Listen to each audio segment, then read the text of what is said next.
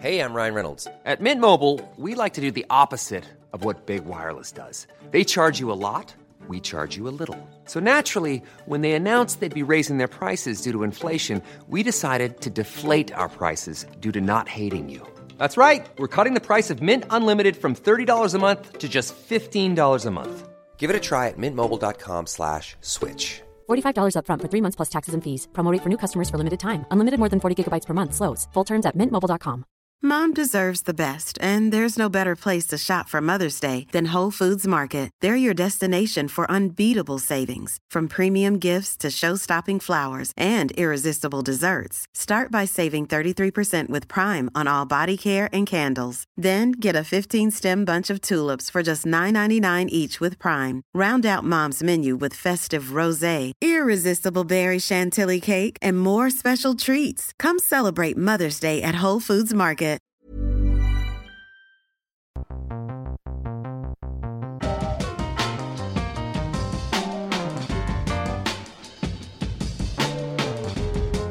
Well, welcome along to the Rugby Pass podcast. This is the Short Ball with Scotty Stevenson and today James McConey. Good morning to you, James. Hello there, Scotty. Pleasure to be here. Where's Millsy? I don't know. I mean, I know he's got a baby. He's got lots of things going on. I'll tell you exactly where he is. He's in Hong Kong. Oh, right.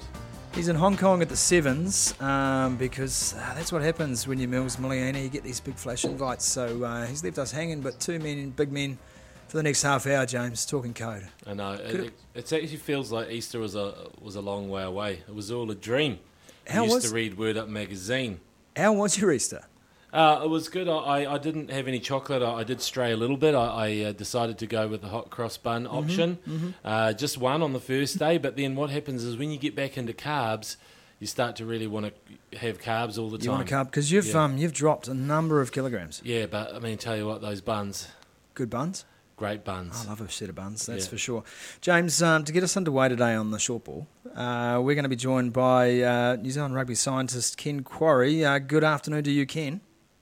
Good afternoon. How are you? Very well, Ken. Now, the reason we've got you on is because on the weekend we saw remarkable scenes, Ken. We saw two teams playing at Eden Park. Both teams scored 6 tries and one team won by 23 points. And that was, of course, the Sharks because they also kicked 7 penalty goals. You've been doing some math around this, Ken, and it's not often I get academical or intellectual, but today I thought we would because you got in touch last week, rather presciently, to talk about this very thing and the points values that you believe can be attached to the decision to either go for the line out and the drive or to kick for goal. Can you explain the background to your thinking? Yeah, so in rugby, part of the beauty of the game is that context always counts. So if we're looking at any specific event, we're thinking, what's the points difference at the moment? How long through the game are we? How strongly do we rate our attack versus their defence? And a whole bunch of other things in terms of whether we would go for the line out or go for the penalty at this particular point.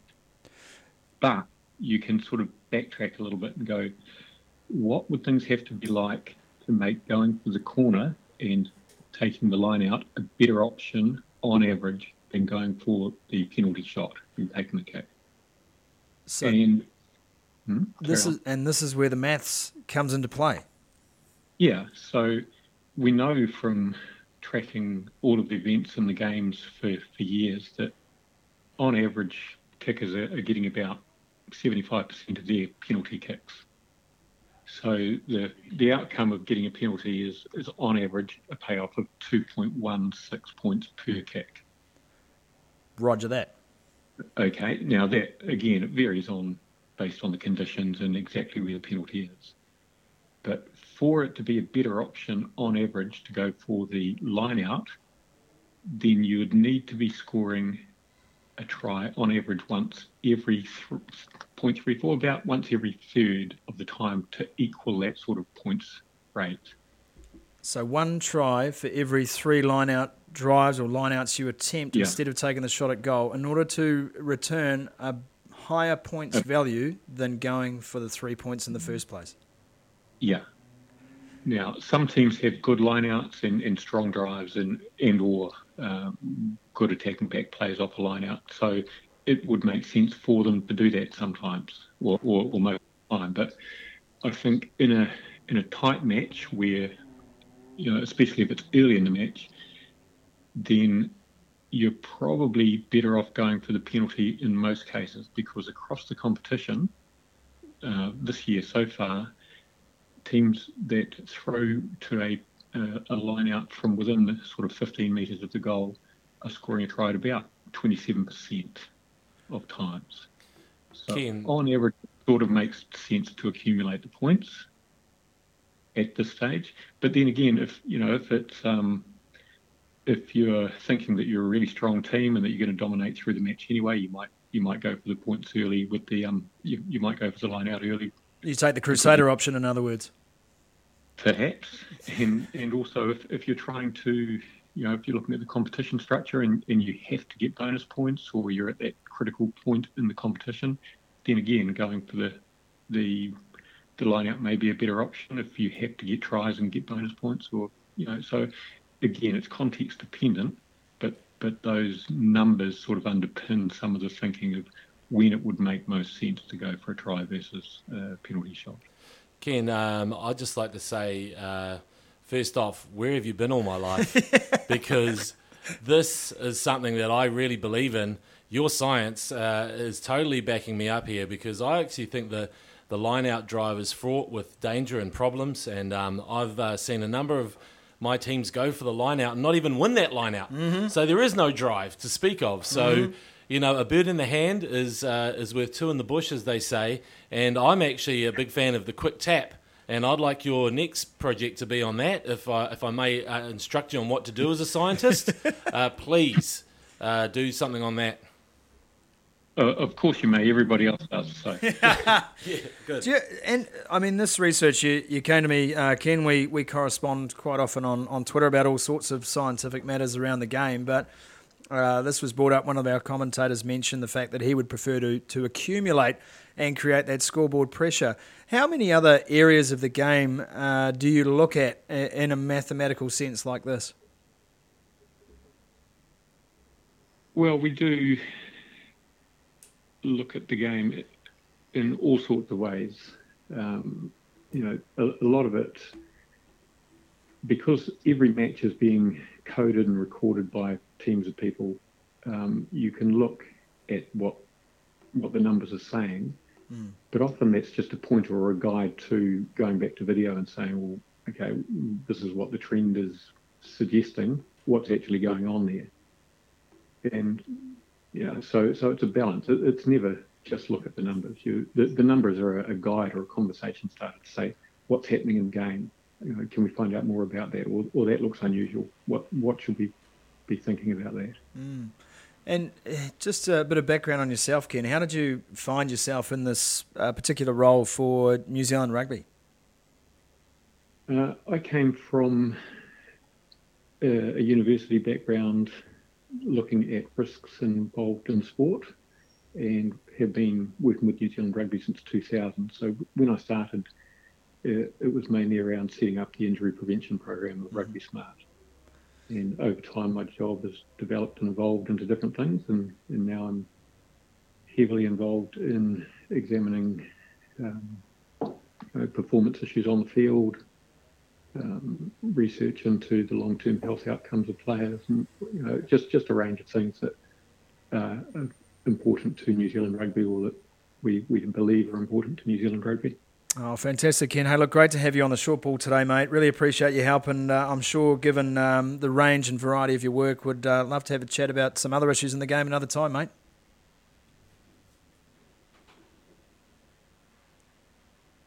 He's gone. He's gone back to work. Just like that.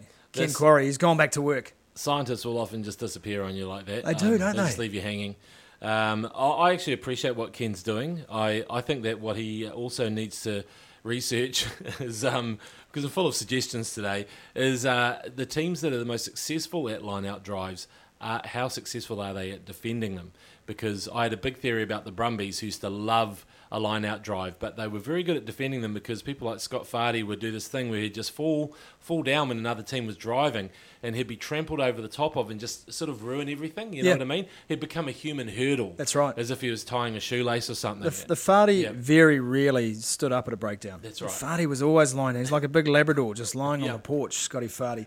I'm going to post this equation of Ken's up on Rugby Pass for those of you who didn't follow the maths. And it's an amazingly accurate reflection of points for tries versus points for penalty goals, because you've also got to add in the conversion rate, but the conversion rate is contingent upon the try rate as well. That's right. So the numbers he comes back with only at 40%. So if you scored from a line out 40% of the time, would that be a bigger number than scoring from penalties?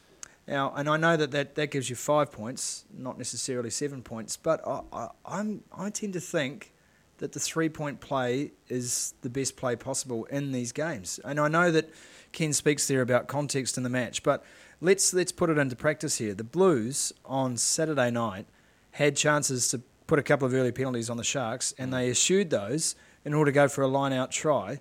Their line-out is not that great. Their ability to score from the line-out is not that great, and that's the context that Ken talks about. Yeah, and I think you still need to think about, the old adage, you always pick your kicker first. Well, it's not quite that, but you still need someone who is a 75% goal kicker. They need someone who's up in that echelon, and also reckon that when you take into consideration the line-out drive, you do have to factor in the Sam Whitelock, Victor Matfield, Brodie Retallick, the great locks who will shut you down. Etzebeth, are they there? Are they lurking?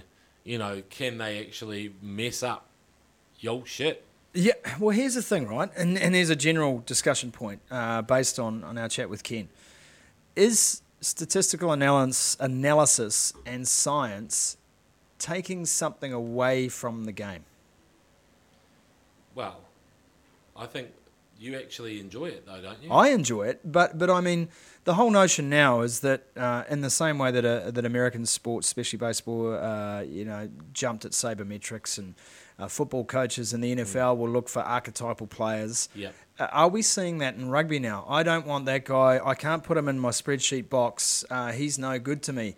A guy like Ehire West, for instance, who is a free radical. He doesn't fit in any box. Therefore, his career has ebbed and flowed, but never quite stuck anywhere because people have gone, you're just not the archetypal guy. You're not 5'11". You're not 98 kilograms. You're just not the player that I'm looking for right now. I think we see that too often. Yeah, well, I think the problem with statistics and trends is that I love the anomaly, and I also think that people read way too much into them. There can be such a thing as a coincidence. I hate the phrase that you need a world-class first five to win a Super Rugby championship. I don't think you do. I think you just need a really good team to get yourself into the final and then see what happens. That's always the way. I mean, no one's going to say, even though I love David Howell, no one's going to call him a world-class first five. I know you will. Okay. I know. But what I'm saying is, I mean, you were a Taniwha through and through, right? It's true. But he got them to the Fog final. Was it his fault that they lost in the Fog? No. And so let's just throw that away. Mo'unga, he won them the title before he'd become an All Black, so technically not a world-class first five when they won the title last year. But everybody seems to say, it sounds good, repeat it, it's a trend, look at the players, Larkham, Carter. It's not necessarily the way things are, Scotty. That's very true, but there are some games you can look at and you can think about what could happen here. Last week we wrote about the Blues on Rugby Pass. In fact, they played too much rugby. What did they do on the weekend? They played too much rugby. They lost the game. Turnovers cost them again, just as you could predict. You didn't even have to see that game. You just looked at the numbers from the game and you asked yourself, what are you doing? Yeah. You're missing first up tackles, so you can't kick the ball. You're offloading too often, so you're dropping it more than most. Yes. You're playing 17 and a half minutes in possession versus the Sharks who are playing 14 minutes in possession. That's 3 minutes extra in a game. It doesn't sound like much, but it's a long time to make mistakes and for them to capitalise on you. I think there are some areas of the game where the numbers do bear out across the board and you can make pretty accurate predictions on what might happen, barring, as you say, the anomalies. Yeah, that's right. Look, I love the fact that we get the stats as well. It's really interesting that we actually starting to... You read more stats than most, so I know that you're way ahead of the game compared to most people in the media. But I actually think that rugby needs to have their own view on things, because I don't want it to make it like a quarterback in American football. That's exactly my point. So I want us to actually say, or even a halfback in league, every time there's a grand final, who's winning the Clive Churchill medal? Oh, let's just bring out the winning number 7. It's just easier that way. Whereas, at least in rugby, every single person, 1 to 15, has got a chance of being the man of the match or making that killer play. And I always feel with, say, Tom Brady's statistics, that they're helped along by a match-winning intercept against the Seahawks. Nothing to do with him. He wasn't even on the field. A catch against the who's the Atlanta team? The Falcons. The Falcons, which was just bobbling. They're so close to the ground. That's your receiver saving you for a throw that wasn't necessarily perfect, but it all comes down onto Brady's stats. Hey, he threw for this, he threw for that. Well, wait a second. There's other people contributing to the sport as well. Rugby, we need to make sure we protect those people, I agree with you, James. Which I think we do better than most sports. I think we do as well. That's an intense chat. Let's stick with the Blues. We've got to talk about them. I can't see a way out for them. Yes. That is a broken team. And I look around those players, I look at their most experienced players. Jerome Kano on the field in that final 10 minutes just looked shattered. Like, he just had no answer. And that's no slight on Jerome Kano. He's been with that team for so long and seen it all repeat itself over and over again. Shot at James Parsons. Here's James Parsons, jettisoned as captain last year. Under what circumstances, I do not know. I dare not ask. He's sitting on the bench in the final 10 minutes looking at that effort unravel. A just dejected figure. These are the two most experienced players in that team. There's no up and drive from them. There is just heads down. They're done. Those two players in particular, I don't think there is anything left in the tank that they can give this team, apart from their on-field effort, but nothing more. There's no inspiration from those two guys left. They've used it all up over the last 6-7 seasons.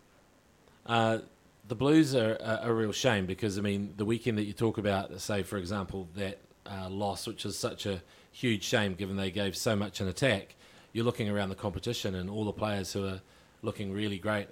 Auckland originated. You've got Ben Lamb and Vince Arsell and Tavita Lee. It doesn't matter. You just keep on going on with these players who have come out of the Blues region. So that's a shame. But you've got to make do with what you've got. This is a big problem, I think, with the Blues is they don't actually make the most of what they've got. Look, they can't.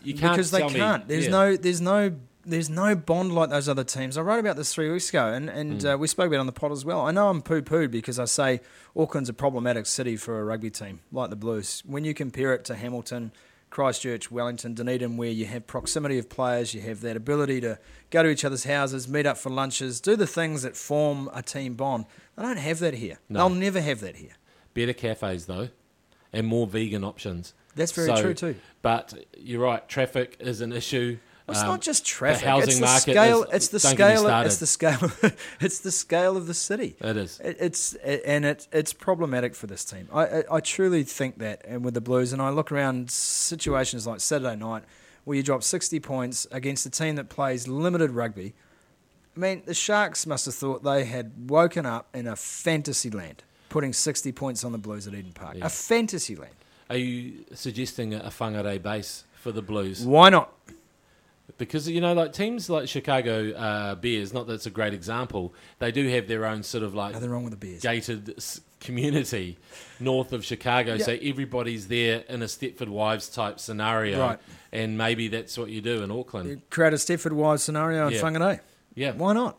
Well, you got to do something. And, I know that the talk's now started about the entire organisation. And where's the CEO at a point like this? Michael Redmond needs to come out and front something. Yeah. Discuss what their plans are. You can't leave Tana to front everything. I know he's the head coach, but he doesn't like talking in the media. He's a shy, retiring guy. He's not going to be able to front every time to make excuses for this team. Where's your new ownership? Where's your chairman of the board? Where's your CEO? What's going on behind the scenes? This is the biggest city in New Zealand. Fundamentally, it is the most important market for rugby, and the team across town in a different code is stealing your thunder. Yeah. That is a massive ball ache, not just for the Blues, but for rugby in Auckland. And when I say rugby in Auckland, I mean rugby in this country. 1.5 million plus live here, and they're being outrated on viewers by a rugby league team. That's right. It is. It's huge, isn't it? And I mean, the talent is just sort of seeping out of the city as well. Like, I mean, they know it's the winning attraction for a player who maybe has spent his whole youth in Auckland and has ended up at St Kitts or one of the big rugby schools. They're getting snapped up everywhere else except for the Blues, and the Blues are kind of getting the rest, the cast-offs. Not that it's necessarily a bad thing. The level of talent is high, but it's not the attractive option now for any player. So, I think the big mistake they made was they got rid of John Kirwan just totally from the organisation. I think there was a place for him as a football manager type person, the intellectual property that someone, or even just the experience he gained from being coach of that team. He could have actually carried on and been. I don't think he would have meddled. I think he would have actually helped just with on a sort of culture side of things. And you do. Mom deserves the best, and there's no better place to shop for Mother's Day than Whole Foods Market. They're your destination for unbeatable savings, from premium gifts to show-stopping flowers and irresistible desserts. Start by saving 33% with Prime on all body care and candles. Then get a 15-stem bunch of tulips for just $9.99 each with Prime. Round out Mom's menu with festive rosé, irresistible berry chantilly cake, and more special treats. Come celebrate Mother's Day at Whole Foods Market. Mom deserves the best, and there's no better place to shop for Mother's Day than Whole Foods Market. They're your destination for unbeatable savings, from premium gifts to show-stopping flowers and irresistible desserts. Start by saving 33% with Prime on all body care and candles. Then get a 15-stem bunch of tulips for just $9.99 each with Prime. Round out Mom's menu with festive rosé, irresistible berry chantilly cake, and more special treats. Come celebrate Mother's Day at Whole Foods Market. You need someone who is Auckland literate, really. Yeah. Who understands who's the an city. evangelist for the city. That's right? it. And who can show these guys that, hey, you can come and live here, you can enjoy it, we can make it enjoyable for you. Let me open a few doors, let me create a network for you so that you feel more at home here. That's it. I never thought that the Blues' problem is a talent base. I've never thought that. If you can afford to be a net exporter of talent, then you've got enough in your backyard to work with. I agree with that. I do not think the Blues have ever suffered from having less talent than any other team. What I do think they suffer from is a massive identity crisis, and I cannot see a way out for them at the moment. Yeah, well, it's funny because the two people that you mentioned who should be fronting, one is the former Mayor of Hamilton, and the other one is probably the greatest Wellingtonian to ever represent New Zealand in the black jersey. So, it's great that they've come to Auckland and brought their skills here, but the point is that you do need someone who really cares about the region and understands it as well. I mean, why are the Blues just considered really an Auckland team when there is another union, two other unions, Harbour and Northland, who should be just as big a part of it, really, or made to at least feel that way? Well, they don't, and we know that for certain. But let's turn our attention to the weekend ahead, because the Blues' assignment doesn't get any easier. They go up against the Chiefs team, and you want to talk about talent, McConey. Yes. The Chiefs team has 16 current injuries, I think, and they are 4 from 5. Yeah. They have no earthly right to be winning these games with the roster at their disposal compared to some of the other teams who are putting forward more experienced squads with bigger tickets on them than the Chiefs have. I don't know what's going on down there. I don't know how they keep doing it. But if the Blues play the same way this coming weekend against the Chiefs, they are going to get an absolute shellacking.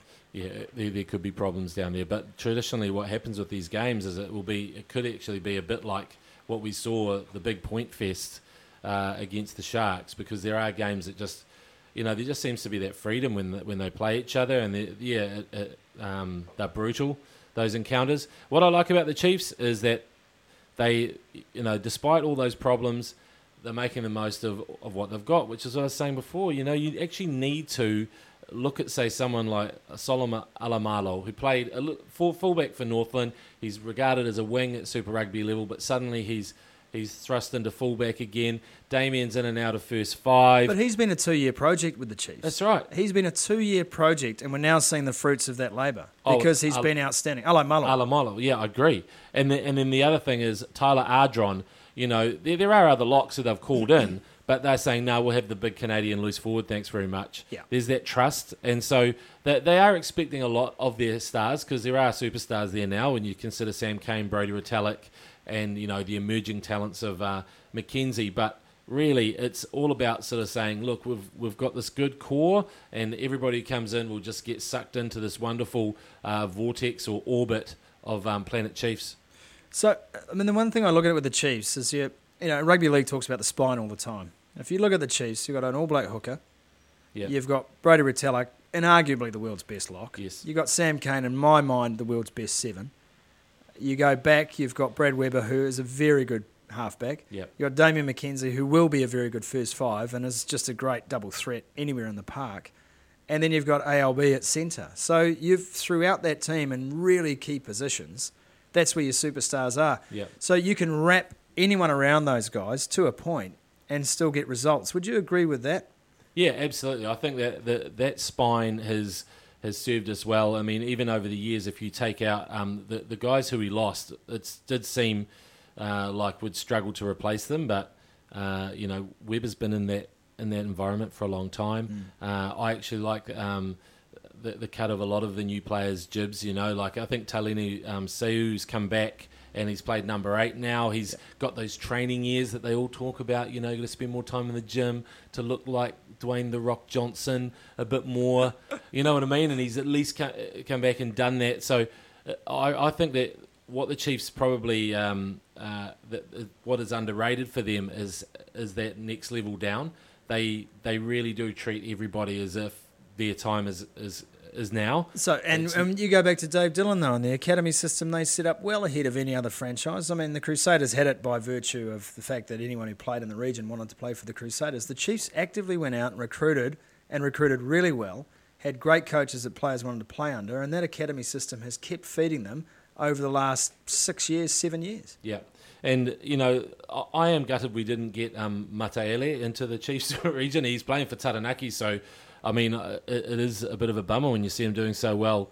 But I love what Sean Wainui brings. I like the fact that there's a lot of second chance players. Talk about that guy. Talk about Sean Wainui. Here's a guy who got, 6 minutes in the entire season last year for the Crusaders, and yet has come into the Chiefs. Yes, he knows Colin Cooper, trusts him, he's a Taranaki player.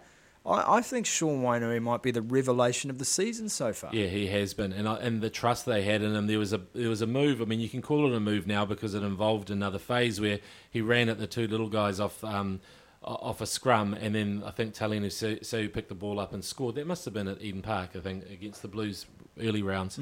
And the thing is, he just did it so perfectly. I could see that the coaches were giving themselves a bit of a pat on the back. But I mean, talk about a player stepping up and doing the perfect, play for a move where he's only really been in the team 5 minutes. That's it. I mean, he went to Takapuna Grammar as well and he's in the same class as Lorde, and so I think that's got a lot to do with it as well, because just that greatness rubs off on you, and I think Lorde has benefited from being alongside Sean Wainui's greatness.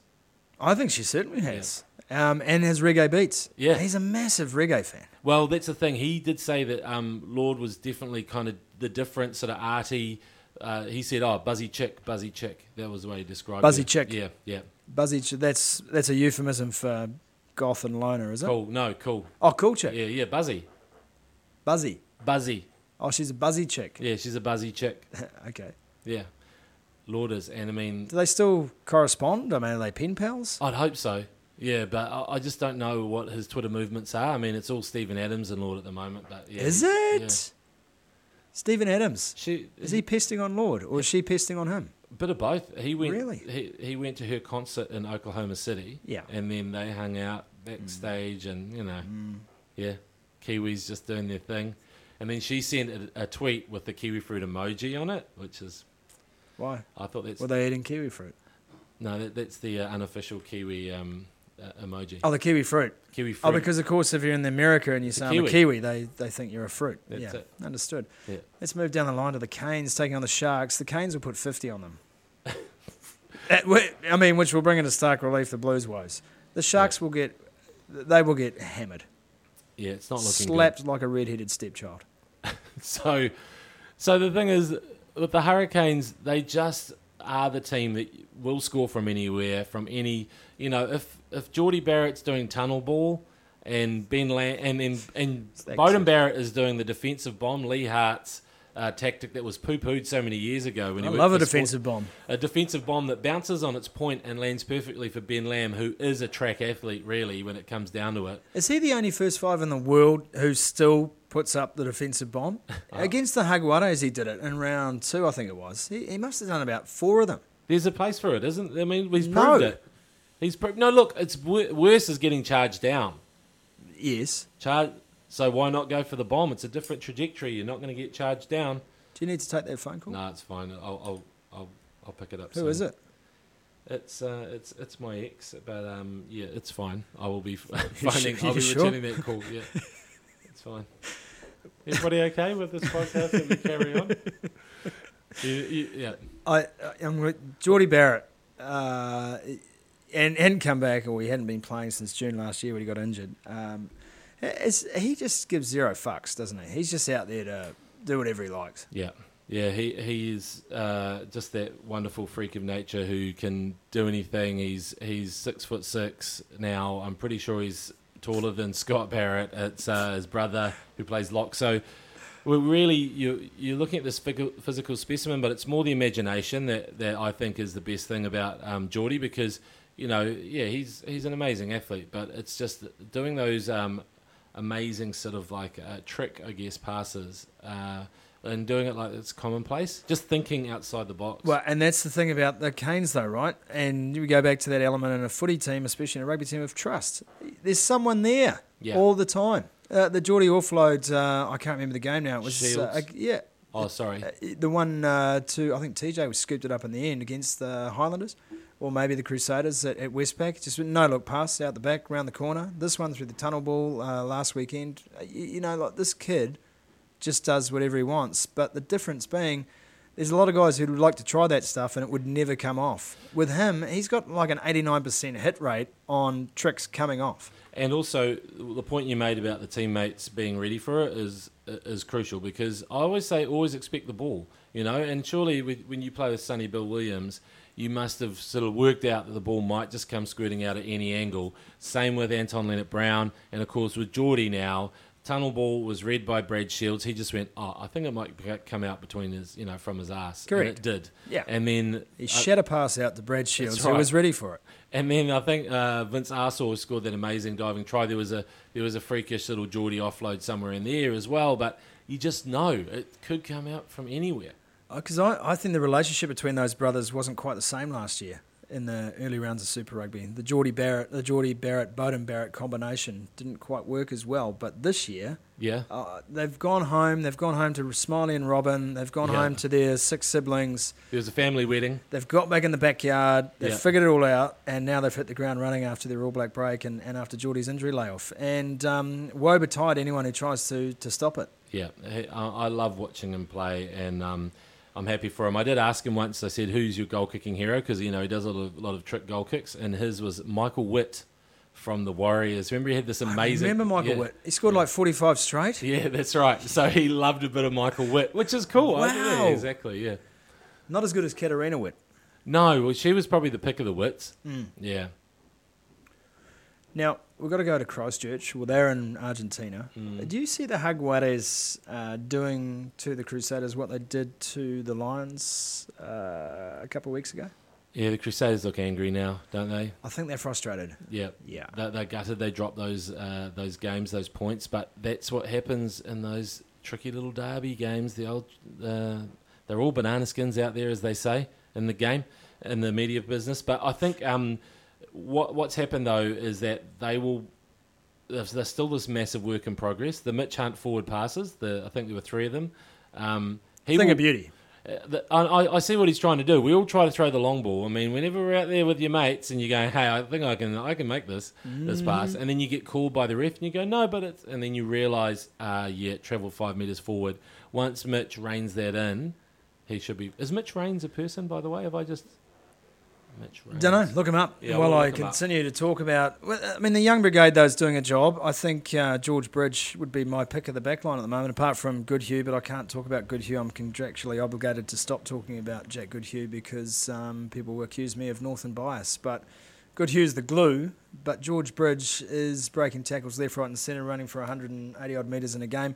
I like George Bridge, but there's something fundamentally not going right for the Crusaders right now. I don't know if they've got a bit of second-year syndrome. I don't know whether they just miss a couple of their linchpin players. I don't think it's all about not having Kieran Reid and not having Israel Dagg. I don't know. I wonder if they're just trying to play too much footy.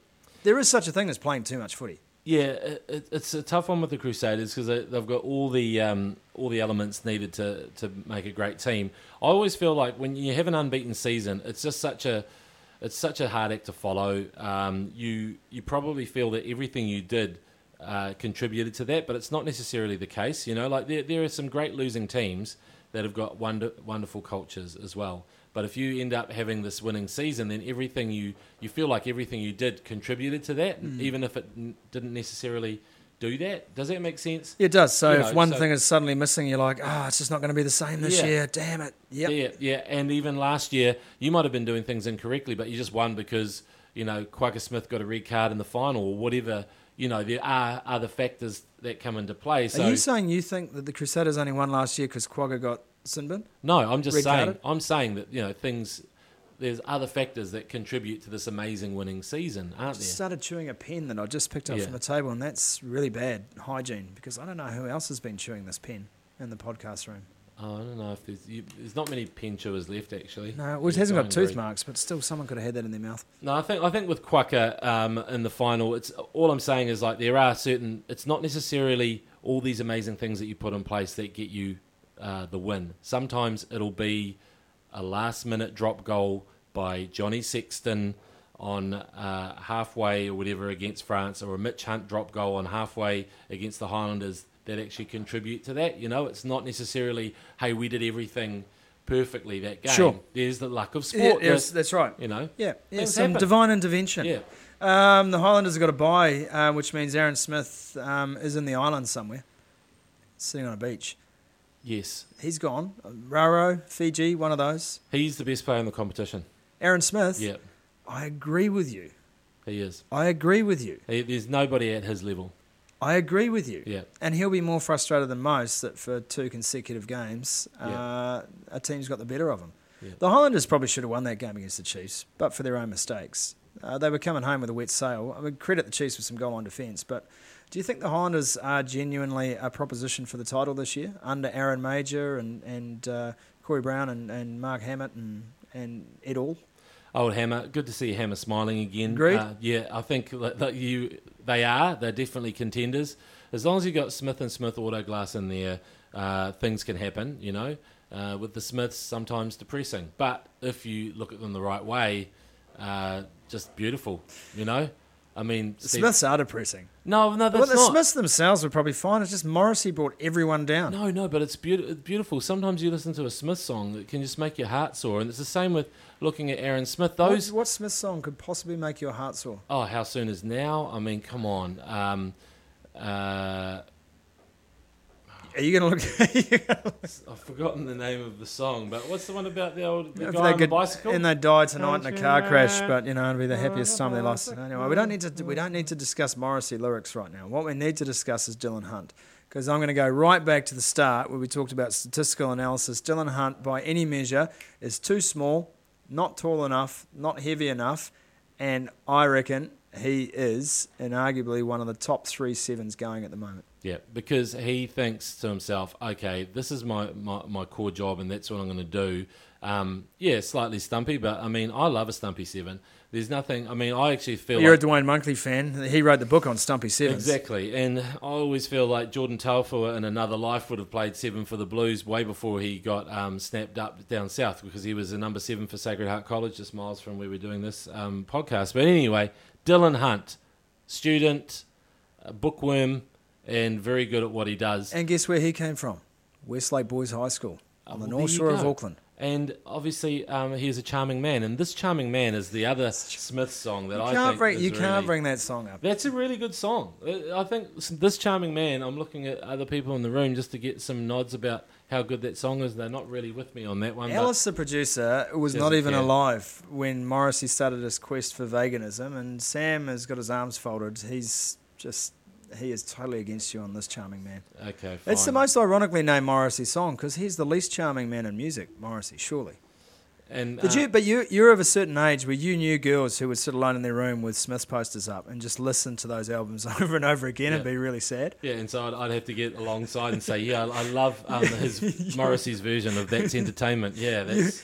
Panic as well. Panic on the streets of Birmingham. You would seek those women out, wouldn't you? Because you knew they needed a shoulder to cry on. That was my MO. That was your MO. No, do you listen to the Smiths? Do you need to chat? Should we talk about it? Mate, I went to all boys school. There was no time to find out those Smith listeners. But Aaron Smith, I think is the best player in the competition. His every single pass is worth... I mean, if Mozart were alive today, if Tchaikovsky were alive, they'd be writing songs about Aaron Smith's pass. You think? Yeah. Well, not songs, I guess, because you have to sing for a song. Symphonies? They'll be writing symphonies, yeah. Maybe sonatas? Yes. Maybe the odd. Yeah, concerto. It's always a pleasure to be with you, James. Pleasure is all mine. Well, I don't want to hog the pleasure, but I've had a lot of it. Maybe we should go out to some Smith song today on the podcast. We'll get that sorted for you, and we'll see you next week on the short ball. James McConey, Scotty Stevenson. Mills might be back, he might not. I really enjoyed my time with you today, James. Oh, I've loved it as well, so let's just cheat on Mills.